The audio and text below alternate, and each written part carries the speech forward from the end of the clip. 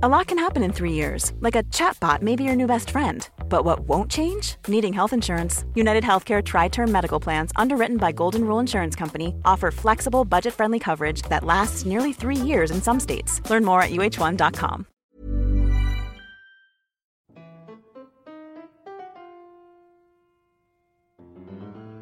Hello and welcome to Rational Security, the Red Rover edition. I'm Shane Harris of the Daily Beast, here with my friends Ben Wittes. Hello, Ben. Hey. Nice to see you again. Good to see you. Yeah. And Tamara Kaufman-Wittes, usually with us here, has escaped D.C. in advance of a potentially historic snowstorm. We're calling it potentially historic, Yes. is the new phrase being attached to this. She's not in a snowy place. But No, where's your wife? Well, she is. I just got a text from her that she was going to what I think is the coolest named coffee shop in the world. It is in the Golan Heights overlooking the Syrian border with Israel, and it is called Coffee Anan. And so this is a triple pun, actually, because Anan in Hebrew means cloud. And so this is the coffee shop in the clouds, but it's also where all the UN peacekeepers go for coffee. So it's named Coffee Annan after Kofi Annan, but also coffee in the clouds. I feel like, okay, when I was in the Golan Heights about a year and a half ago, we went to this really cool coffee shop that had really good chocolate, and I don't remember if that was it. It It probably might have was. been. There's not a ton of coffee Does it kind of shops. seem like it kind of like a rest stop, like it has a big Yes. parking lot, and it's like nice and That's has it. chocolate inside? That's it. Well, it doesn't have a big parking, but it is overlooking Right. a valley as you and this the city, the Syrian city of Quneitra. There can't be a lot of gourmet coffee shops in the Golan Heights, right? It's a good coffee shop, and it's pretty isolated. Oh, wait, it's hold on, it's, I'm looking at a it's picture of it. on the border. And anyway, Tammy sends her greetings Oh, I don't to think this is Rational where I Security went. viewer listeners from Coffee Anan. Is this where it is? Is that it? I don't think I went there. I can't see it. I don't know. This looks a little more like a lodge. Oh, wait, maybe I did go here. I don't know. You know what? Maybe I did. It was a long time ago. I was Anyway. on drugs. No, it's not That's true. why Tammy's not here. Tammy's not here, but our good friend Susan Hennessy is here. Hello, I am Susan. indeed. Hello. Thank you for having me. Absolutely. Managing editor of Lawfare, has been a special guest many, many a time. And you have been to this coffee shop. I'm looking at pictures of it now from the inside. I don't think I went to this one. I feel like I was cheated. You went Next week on Rational Security. You went to Has Coffee Outant. Shane been to this coffee shop? Yes or no? I'm pretty sure I Or wasn't here. It's a Coffee lovely... Boutros Ghali. It's the other Secretaries General. I went to this named coffee off-brand shops. UN Secretary General coffee shop. I was cheated. It was a little bit of an off-brand trip, too, but I'm not going to get into that right now. But, you know, it was fun. We had to see some things. This week on the show, besides talking about coffee and bracing for blizzards, it's been a busy week. 4 Americans are freed in a prisoner swap with Iran. Red Rover, send our hostages over. Send our sanctions violators right over. Yeah, and send our people you haven't even indicted yet. That's true. Right over, yeah. That's right. Yeah, we let people who were just like in a... I think some of them elected to stay, actually. Did they? What- Who the hell would go back to Iran? stick in the eye, if you man. were... Well, I guess if you were... These people weren't necessarily like enemies of the state, but I think many of them had left a long time ago. I might opt to just kind of take my chances with the U.S. justice. It's just thanks, Mullahs, for getting me a pardon or a non-pros agreement, but I'm staying in But Cleveland. I'm staying. They did want them back, clearly. Well, maybe they didn't want them back. They wanted somebody back. We're going to talk about that. Twitter is facing a lawsuit over jihadist messages posted on the site. And Secretary of Defense Ash Carter is cracking down on everybody. It's discipline week at the Pentagon. Let's start with the 4 American prisoners. I'll start with that as my wordplay. I was playing those words all weekend. We got word that 4 Americans who had been held in Iran, probably most well-known among them, Jason Rezaian, the Washington Post reporter, but also others, including a man named Amir Hekmati, who was held the longest of Americans in Iran, were freed on Saturday.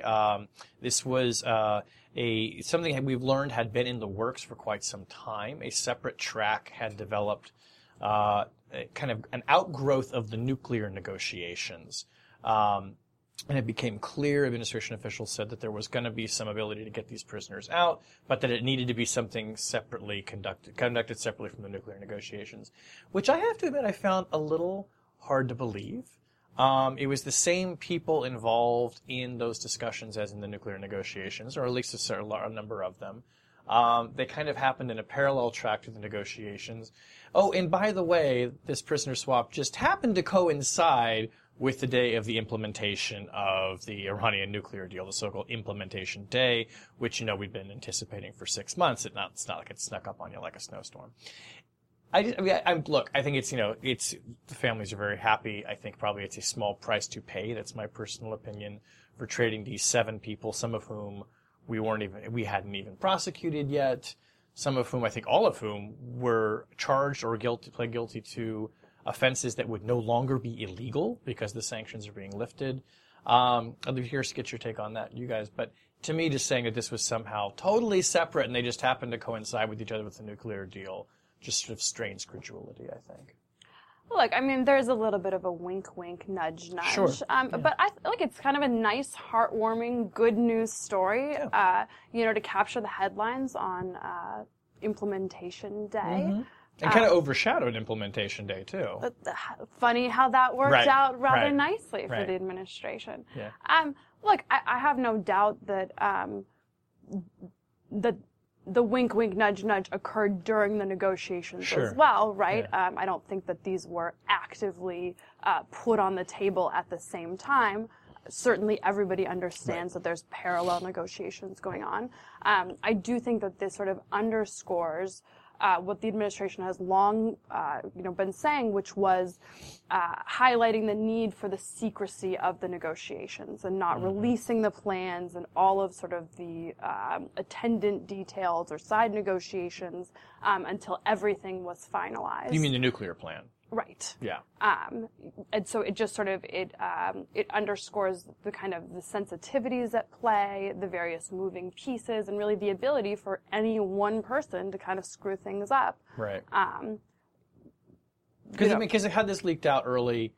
The administration seemed, and I think this is plausible, that had the word of this leaked out too early that this was going on, it could scuttle the deal. But I think it's perfectly possible for the deal, for them to be separate tracks, not formally connected, and yet intricately connected at the same time.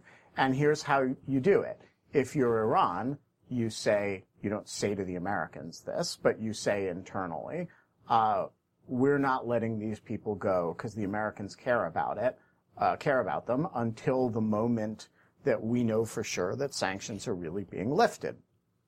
And so you have, as you move toward implementation day, an increasingly viable separate track negotiation that's becoming more viable because the Iranians are gaining confidence that they're actually getting the ransom that these hostages are in fact being held for. And then, so once you're actually near implementation day, it's not a particularly difficult thing to say, okay, we're ready now to do a Red Rover. You guys send us our sanctions violators, and we'll send you your journalists. And so I think it's actually perfectly consistent for them to be totally intricately interconnected, and in fact dependent on one another, but at a formal negotiations level, separate tracks that are essentially unrelated. Can I just say that the desire on the part of a lot of Republicans to make this a bad thing is really weird. Prisoner exchanges, several of the Republican presidential candidates and senior senators were on Sunday talk shows this weekend complaining about this deal, and saying that, we're really happy these people are back with their families, but this shows the weakness of the administration. And I found that bewildering because, trading hostages and prisoners is including with regimes you really don't like, and trading people you regard as innocent for people who you regard as guilty is as old as the day is long. And we did it over and over and over again with the Soviets and with other Eastern Bloc regimes. We trade people that are of value to the other side to people who are of value to us. It's Bridge of Spies. As dramatized by newly nominated Bridge of Spies. Right, although Different situation. Gary sure. Francis Powers was actually a spy. Was actually, flying a plane in violation of their sovereignty. He wasn't an innocent journalist. Right. But we give up people of value who are actually guilty of things under our law for people who we regard as innocent, who are, apparently guilty under somebody else's law of something that we don't think they should have been prosecuted for all the time. And I'm a little bit mystified by what Donald Trump and Ted Cruz and even responsible Republicans like Marco Rubio think they're complaining about in this context. But I mean, I don't think that's mystifying at all. That's just crass, brazen politics, right? If Obama did it, it's bad. And I'm not like a reflexive defender of the president, but I mean, I think this underscores the extent to which, they can't be happy with anything that even results in the freedom for Americans who were, in our view, quite unjustly detained and prosecuted. Well, and they're just going to attack him for it. And it's tied to the Iran nuclear deal, too, right? It's another chance to bash the nuclear deal. Right, and speaking of violations of sovereignty, for 10 U.S. sailors to float on into Iranian territorial waters mere hours before this exchange was set, I think that it's part of the Republican it's all part of the same narrative of no matter what the outcome, it's a reflection of the fact that the administration did something wrong. I mean, I think we all probably generally agree that as deals go, this seems like a decent one, right? It's not like we didn't give up any terrorists. There is an Iranian currently serving time in U.S. prison for conspiracy with Qasem Soleimani to kill the Saudi ambassador. Right. We didn't give Catherine him Milano. up. We didn't give him up. I mean, these are sanctions violators, and in some of their cases that I've looked into, part of their defense was actually that the sanctions regime was so complicated they didn't know that they were actually violating it, and that they had actually in some cases retained attorneys to see if it was okay to sell some of the products that they were. Point being is these people would have mounted, right, a it's a defense. white collar crime. Yeah, exactly. These are not, and this is not, and just like Revolutionary Guard plants in America. Our people there were engaged in white collar crime too, journalism, and being a preacher, a religious person. Right. Sorry. No, I think you're absolutely right. I did talk, interestingly, I was talking to one U.S. official over the weekend who said something I thought was notable, which was, look, you may not like it, but they were convicted according to due process in their country. And this person wasn't saying this to justify it, but simply saying a process took hold of these people, and therefore you were going to have to resolve it outside of this. You may not like it, but there was going to have to be some resolution. Right, we aren't sending a SEAL team to kick down the door of an Iranian prison. This is... Right. Yet. And that's next week. And one other important thing to note... Actually, that's what those boats were. Oh, yeah. Those were the SEAL teams. Exactly. That they had not had mechanical it's all problems. coming together. Something tells me the elite of the U.S. Navy were not on board those two boats. I'm just going to throw that controversial idea out there. A couple of just weird things we should mention about this, though. There were 4 Americans, Saeed Abedini, Amir Hekmati, and Jason Rezaian, who were released. There was a 4th person who no one had ever heard of. Nosratollah Khosravi Roodsari. No clue who this person is. Did not get on the plane to come back to the United States. Is staying in Iran. And everyone's just kind of mum, like, I don't know who this person is. So that was a little strange. There's a man named Namazi who is also still there. Is not part of the deal, but there is that other one American who was captured or detained recently. And then Robert Levinson, of course, the former CIA contractor and FBI agent who disappeared back in 2007. The Iranians have agreed to continue working with us to try and resolve his case, which is code for where he is. And I don't think anybody really seems to know. I don't think they've seen proof of life in 5 years. They haven't seen proof of life in 5 years. I mean, people I have talked... Reports that he's in Pakistan. Right, exactly. I mean, I've talked to people in the administration about this, recently, and they've said, we believe the Iranians when the Iranians say we don't know where he is.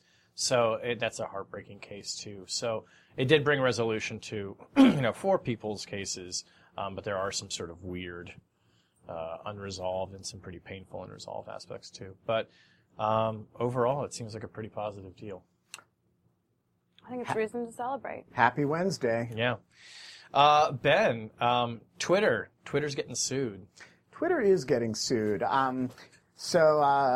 Pardon me in advance for getting down in some legal weeds on this one. A few months ago, one of Lawfare's student contributors, Zoe Bedell, and I wrote this article about the question of whether Apple might face lawsuit as a result of providing encryption services to terrorists or child pornographers or other real bad guys by victims of their offenses. This was a question that Senator Whitehouse of Rhode Island had posed to the Attorney General, the Deputy Attorney General, in a congressional hearing, and she didn't know the answer. So we decided to kind of look into it, and we wrote a couple of articles about what legal theories you might use to sue Apple as a victim of terrorism. And we concluded that only one of them potentially had legs, and that was to sue them under a weird law called the Anti-Terrorism Act as potential violators of the material support law. That is, the allegation would be that by knowingly giving encryption services to terrorists, they had violated this law and incurred civil liability in the course of doing so. This turns out to be exactly the legal theory that Twitter was sued under last week. The story has gotten a fair bit of press. A plaintiff's law firm in California has sued Twitter on behalf of the wife of a U.S. contractor who was killed in Jordan in an ISIS attack. And the complaint alleges that Twitter has knowingly provided service to terrorists, including ISIS, despite repeated warnings from the press, the FBI, and law enforcement that these were being used in extremely dangerous ways. So on Lawfare last week, Zoe and I sort of did an analysis of this suit. We're going to do another one about some possible possible Twitter defenses.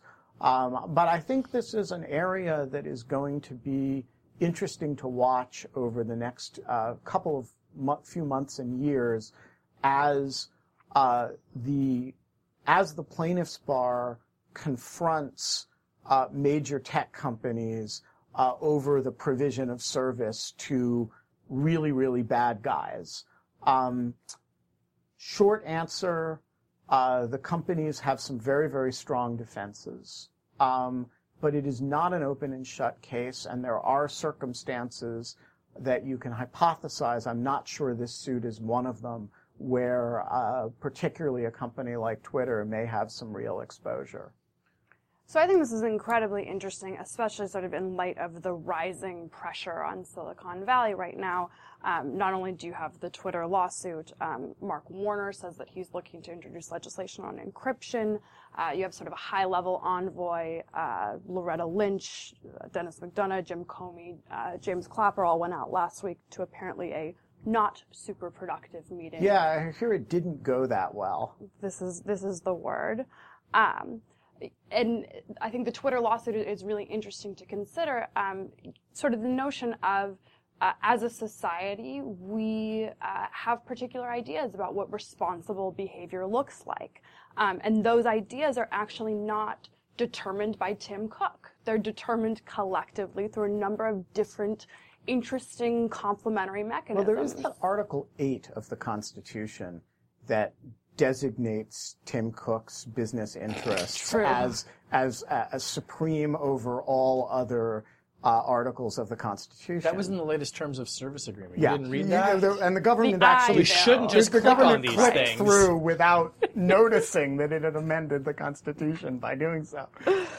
But this is interesting because it's yet another example of the often maligned plaintiffs' bar recalibrating the legal universe for us. And so it'll be interesting to see as tech companies confront not just the threat of legislation, not just the risk of being seen cozying up to Jim Comey, but now causes of action in federal court. Right. And so, look, it bears mention that, first of all, on the specific facts of the complaint at issue, Twitter has some very strong defenses, and there's a real problem with this complaint, which is that the plaintiffs allege that Twitter provided this service. They allege that Twitter did so knowing how ISIS was using it, and they allege that ISIS, in fact, exploited Twitter in a number of important respects. What they do not allege is that there's any direct causation between Twitter's exploitation by ISIS and the specific attack, i.e. the attacker, they do not allege, was a Twitter user or had learned about ISIS on Isn't Twitter. That kind of important to their case? I think it's it's called a cause of action, Yeah. a failure to state a cause Well, of I action. I think they have a real proximate causation problem in the complaint. So it may be that this specific complaint is not the one that's going to push these issues.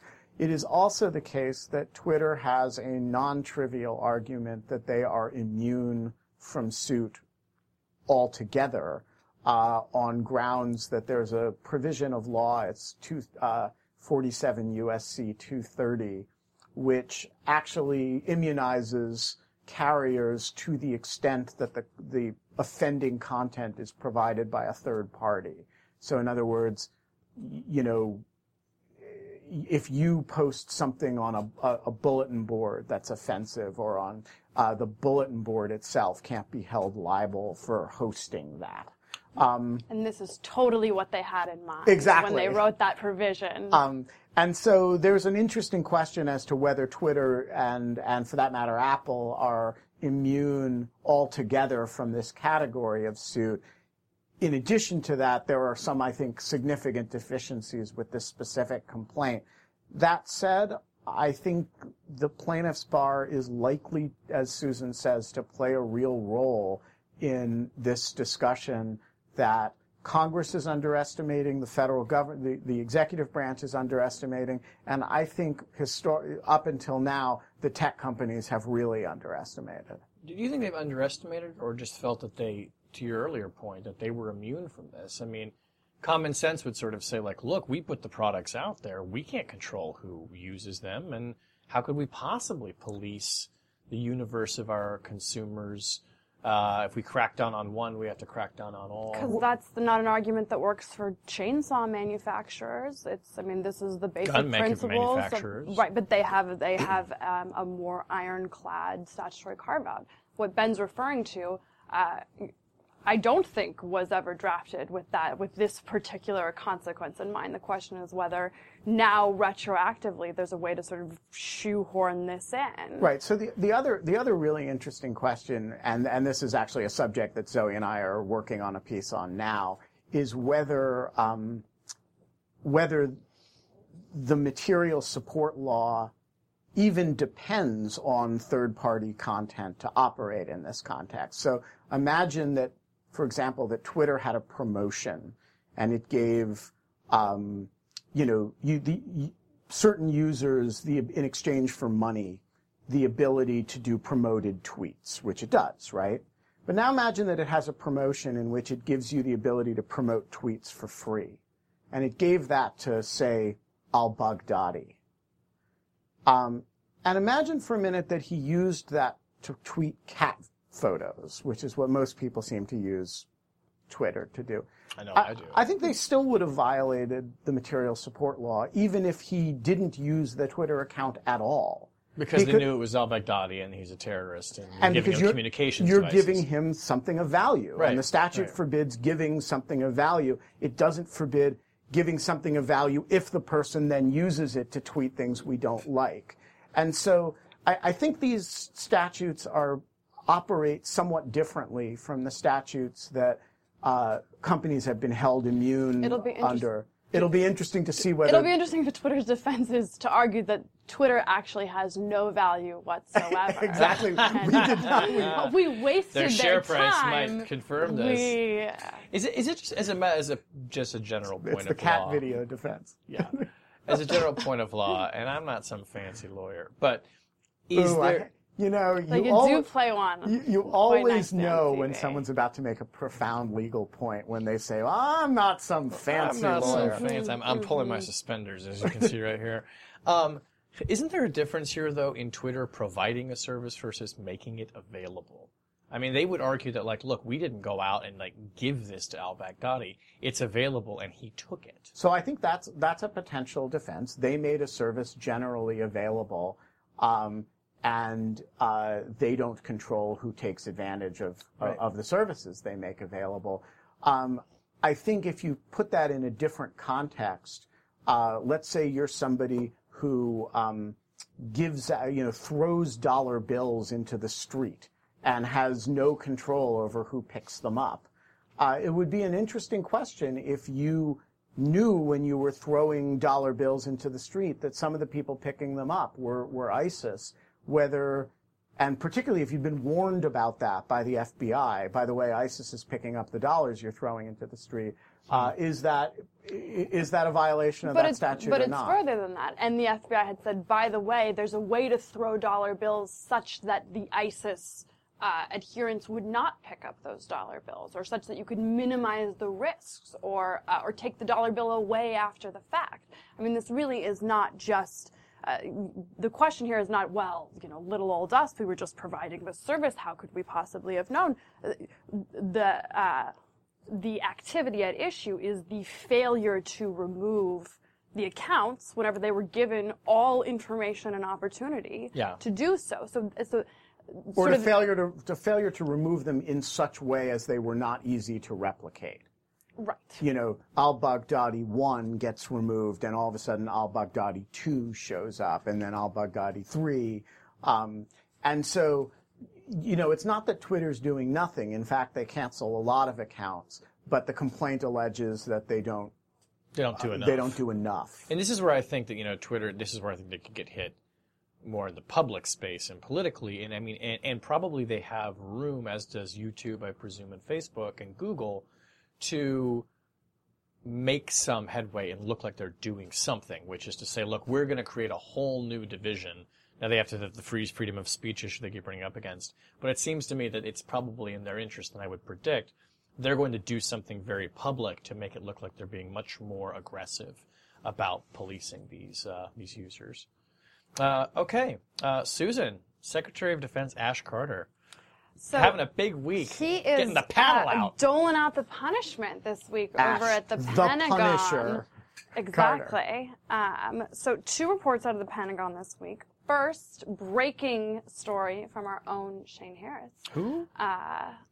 The Daily Beast. Yeah, he's not trustworthy. I wouldn't rely on that guy. Alleging He's that a great writer, but geez, I don't know the Secretary of Defense Ash Carter is considering retroactively stripping David Petraeus of one of his stars. Petraeus is, of course, a 4-star general, retired amidst a scandal while he was director of the CIA for sharing classified information with his biographer turned mistress. And did it while he was still in uniform. And did so while he was still in By uniform. 3 days. The second story is that Carter is also mulling over who and how to punish the individuals responsible for the mistaken airstrike on a Doctors Without Border hospital.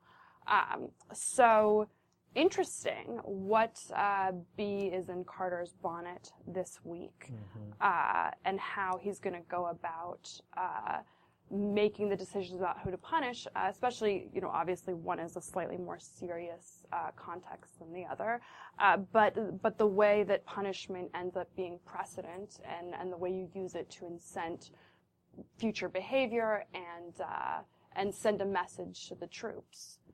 So I'm interested to hear thoughts. Yeah. Stars? No stars? Well, What say you?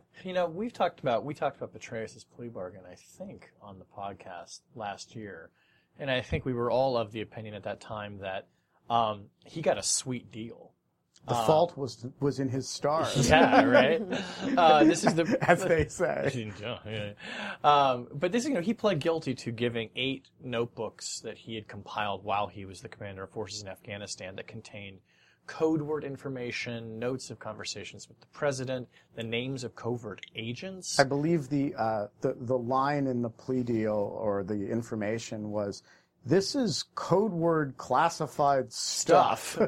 Right, which he tells Paula Broadwell, his biographer, with whom he was having an extramarital affair, and then gives her the information 3 days before he retires from the army.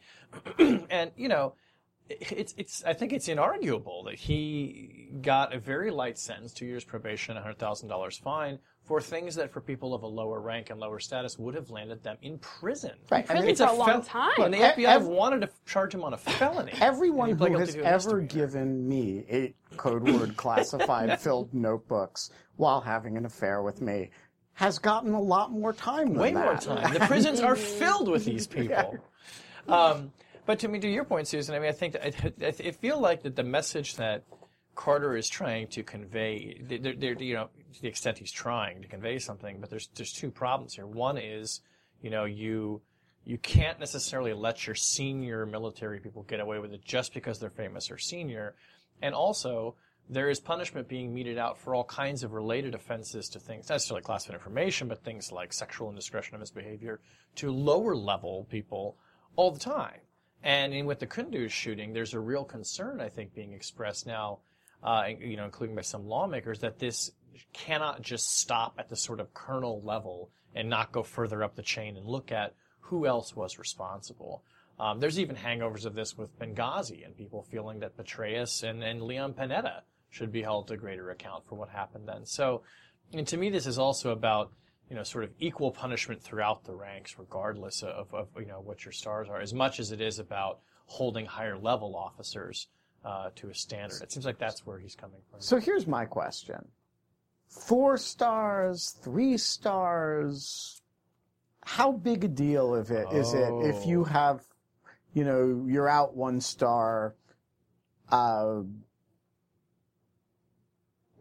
So I think it's worth I think it's worth some money. It is worth some money. But he's making a huge amount of money now. I mean, sure. that's he a could rounding potentially error. pay back some hundreds of thousands of jewelry dollars to be buying those, so he could use the extra windfall. And it's this. I think. Look, I think there is the best analogy I could come up with for somebody like David Petraeus losing his 4th star. It would be like going to, who was the last really big gold medal winning gymnast or figure skater? Like the last just absolute sensation American story. I don't remember the past Olympics. Nobody wants to admit. Ben has it on the tip of his tongue. Exactly Michael Phelps, we'll say. Sure, yeah, Michael Phelps. Or exactly. And stripping him retroactively of his gold medals. It's that kind of this is a man who, first of all, there are only 12 generals in the Army at the 4-star level at any one time. It's an extraordinary achievement. Which is, for people who have multiplication trouble, that's 48 stars. Right, it's 48 stars out there. It's like being, saying it's like being a CEO of a company almost doesn't capture it. It's like being a professional athlete. I mean, the entourage, the respect, the power these people have. And David Petraeus is a man who had set his sights on getting that star early in his career.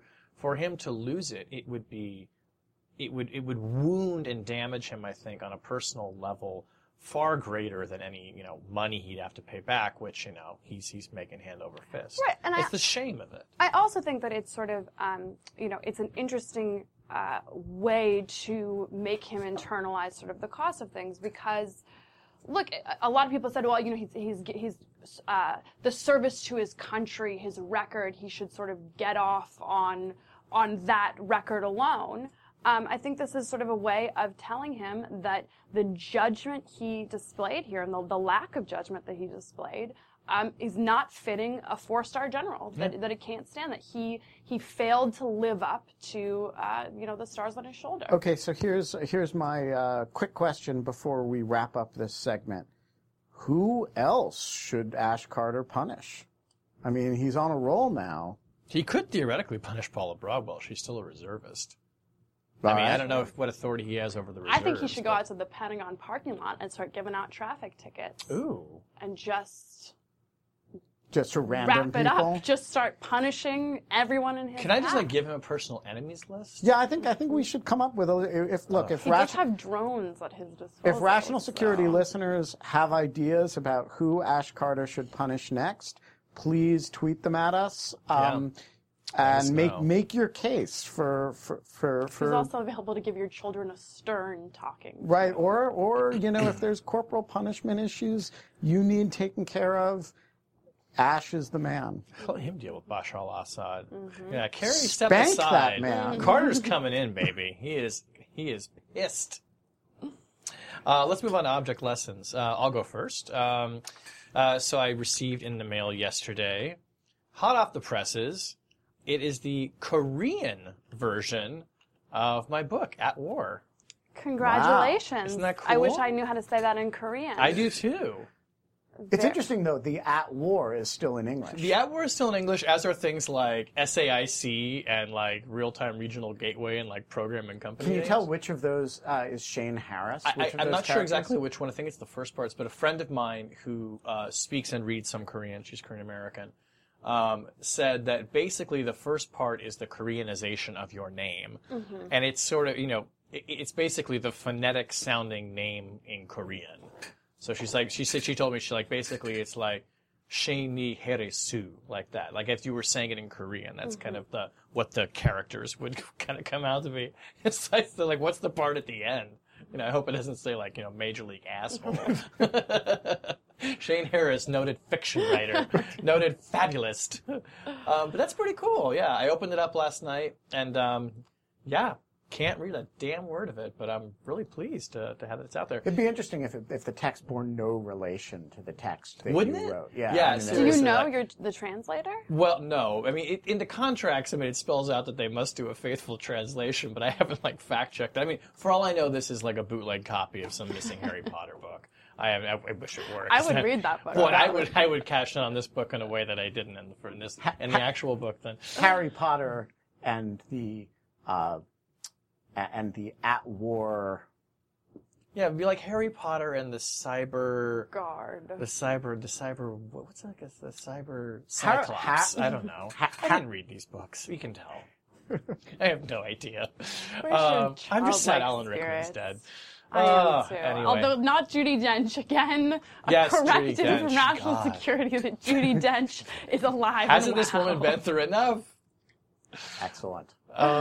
Susan, would you like to share your object? So my object lesson is the book Ashley's War, which I attended a Hoover book soiree for yesterday evening.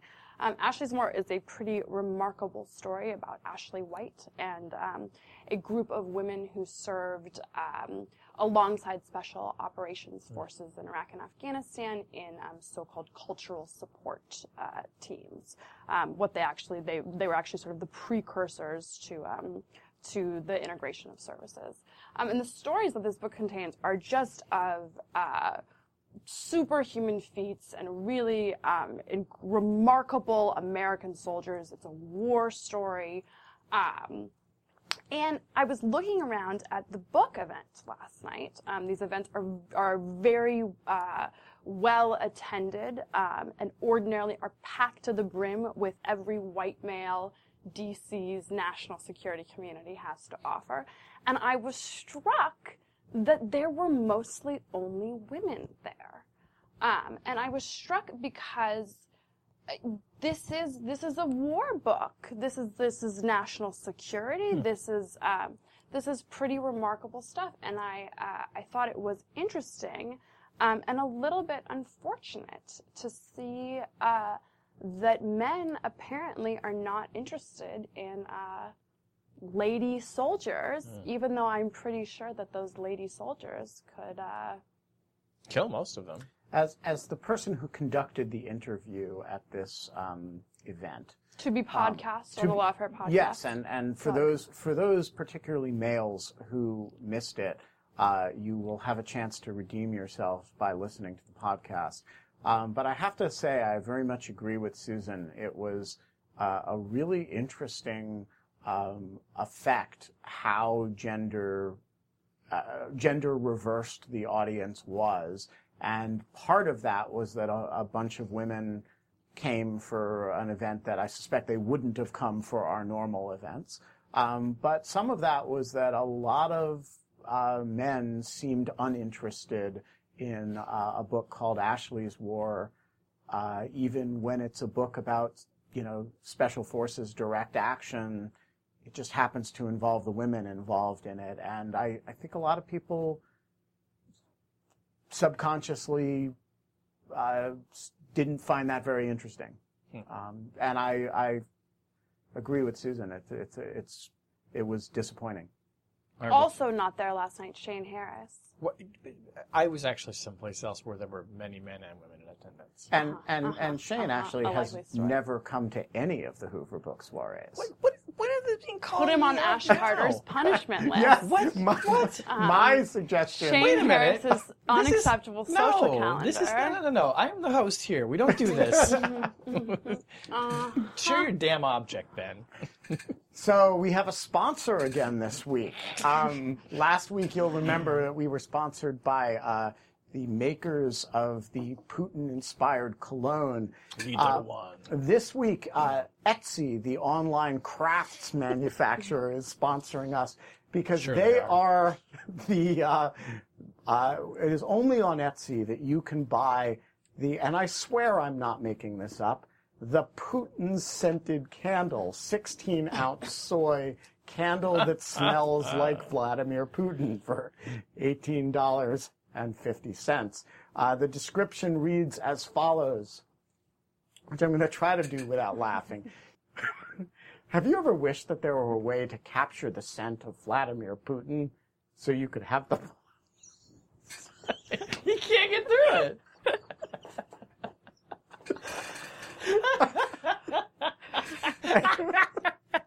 I can't do this. Because the answer is yes, of course. All right, I'm gonna read the description. All right. Susan's going to read this. Have you ever wished that there was a way to capture the scent of Vladimir Putin so you could have the pleasure of smelling him whenever you wanted? The Putin-scented candle combines notes of pine, earth, and smoke billowing from the cities of your enemies. It's a manly fragrance designed to evoke the essence of Vladimir Putin and eliminate the smell of political dissidents from your home. I like it. I would want to smell that. I would just like to have Putin in a jar.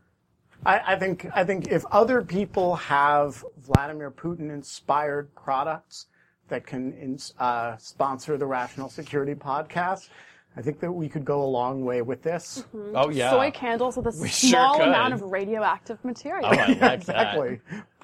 Ben, when you fight Vladimir Putin, which we should say for the record, he's not accepted. Still has not answered. I even have an injured shoulder right now, and so this, if the Kremlin were on the ball, this would be the chance. We can have, the ring can be lined with the Vladimir Putin candle. Yeah, we will buy Vladimir Putin scented candles for everybody who attends the fight. Oh I bet if we looked, we could find a collector, a non-ironic collector of Vladimir Putin memorabilia. Memorabilia. Oh, there have to be some in Russia, right? I mean, there have to be some. I mean, I saw a woman the other day who collects, plastic sushi. Certainly, little Japanese plastic sushi things. Certainly, there's somebody collecting Putin memorabilia. I actually, honestly, I could get into that project. I think you're going to become that collector. I might. I think this obsession with Vladimir Putin might give way to just, shelves and shelves in your house of Putin candles, Putin dolls. Putin, I'm thinking about it. Putin-themed musical The instruments. image that they've selected is a particularly for the cover of the candle is really sort of a real display Kind of of Soviet-style should we call it calligraphy. Joey masculinity? There's Yeah. something kind of Oh, you mean on the cover? Oh, yes. Yeah. Yes. So buy your Putin-scented candles from our sponsor, Etsy. Etsy. Thanks, Etsy, for enriching all of our lives. Well, that brings us to the end of the podcast, thankfully. Rational Security is a production of Spaghetti on the Wall Productions. You can get links to our past shows in our archive at spaghettionthewallproductions.com. You can follow us on Twitter at RATL Security. Please remember, whenever you download the podcast, to leave us a review, preferably a good review, and comments as well. And keep tweeting at us. We'd love to hear from you. The podcast is edited by Jen Howell. The music was performed this week by Ash Carter and the Star Destroyers. I like that. You like that? Good. I don't get I was the gonna say Star Oh, Strippers. Star Destroyer. I was going to say Star Strippers, but Destroyer has more of that crushing. Yeah. The Star Destroyers. I like that. That's good. You like that? Yeah. It was better than last week? Yeah, last week you were fell down on the job. It was last week. Deep Blue something, Deep Blue. Oh, God. People know nothing of your 90s pop music culture. It is lost, is wasted on you. No, of course, our music is performed, as always, by the lovely Sophia Yan, who has no stars on her shoulders, but our is a knowledge. star to us. She is a star to us. She is a star to us. A 4-star in our hearts. In our hearts. Give her a 5th star, just like Eisenhower. Let's start a campaign for that. Okay. Well, we give her David Petraeus a star. Yep. Every star that gets taken away from David Petraeus Goes to Sophia. gets to Sophia Yan. Excellent. We'll update you on the progress of that campaign next week. On behalf of my friend Susan Hennessy, thank you for joining us this week. Thank you for having me. And Ben Wittes, I'm Shane Harris, and we will talk to you next week. Thanks for listening.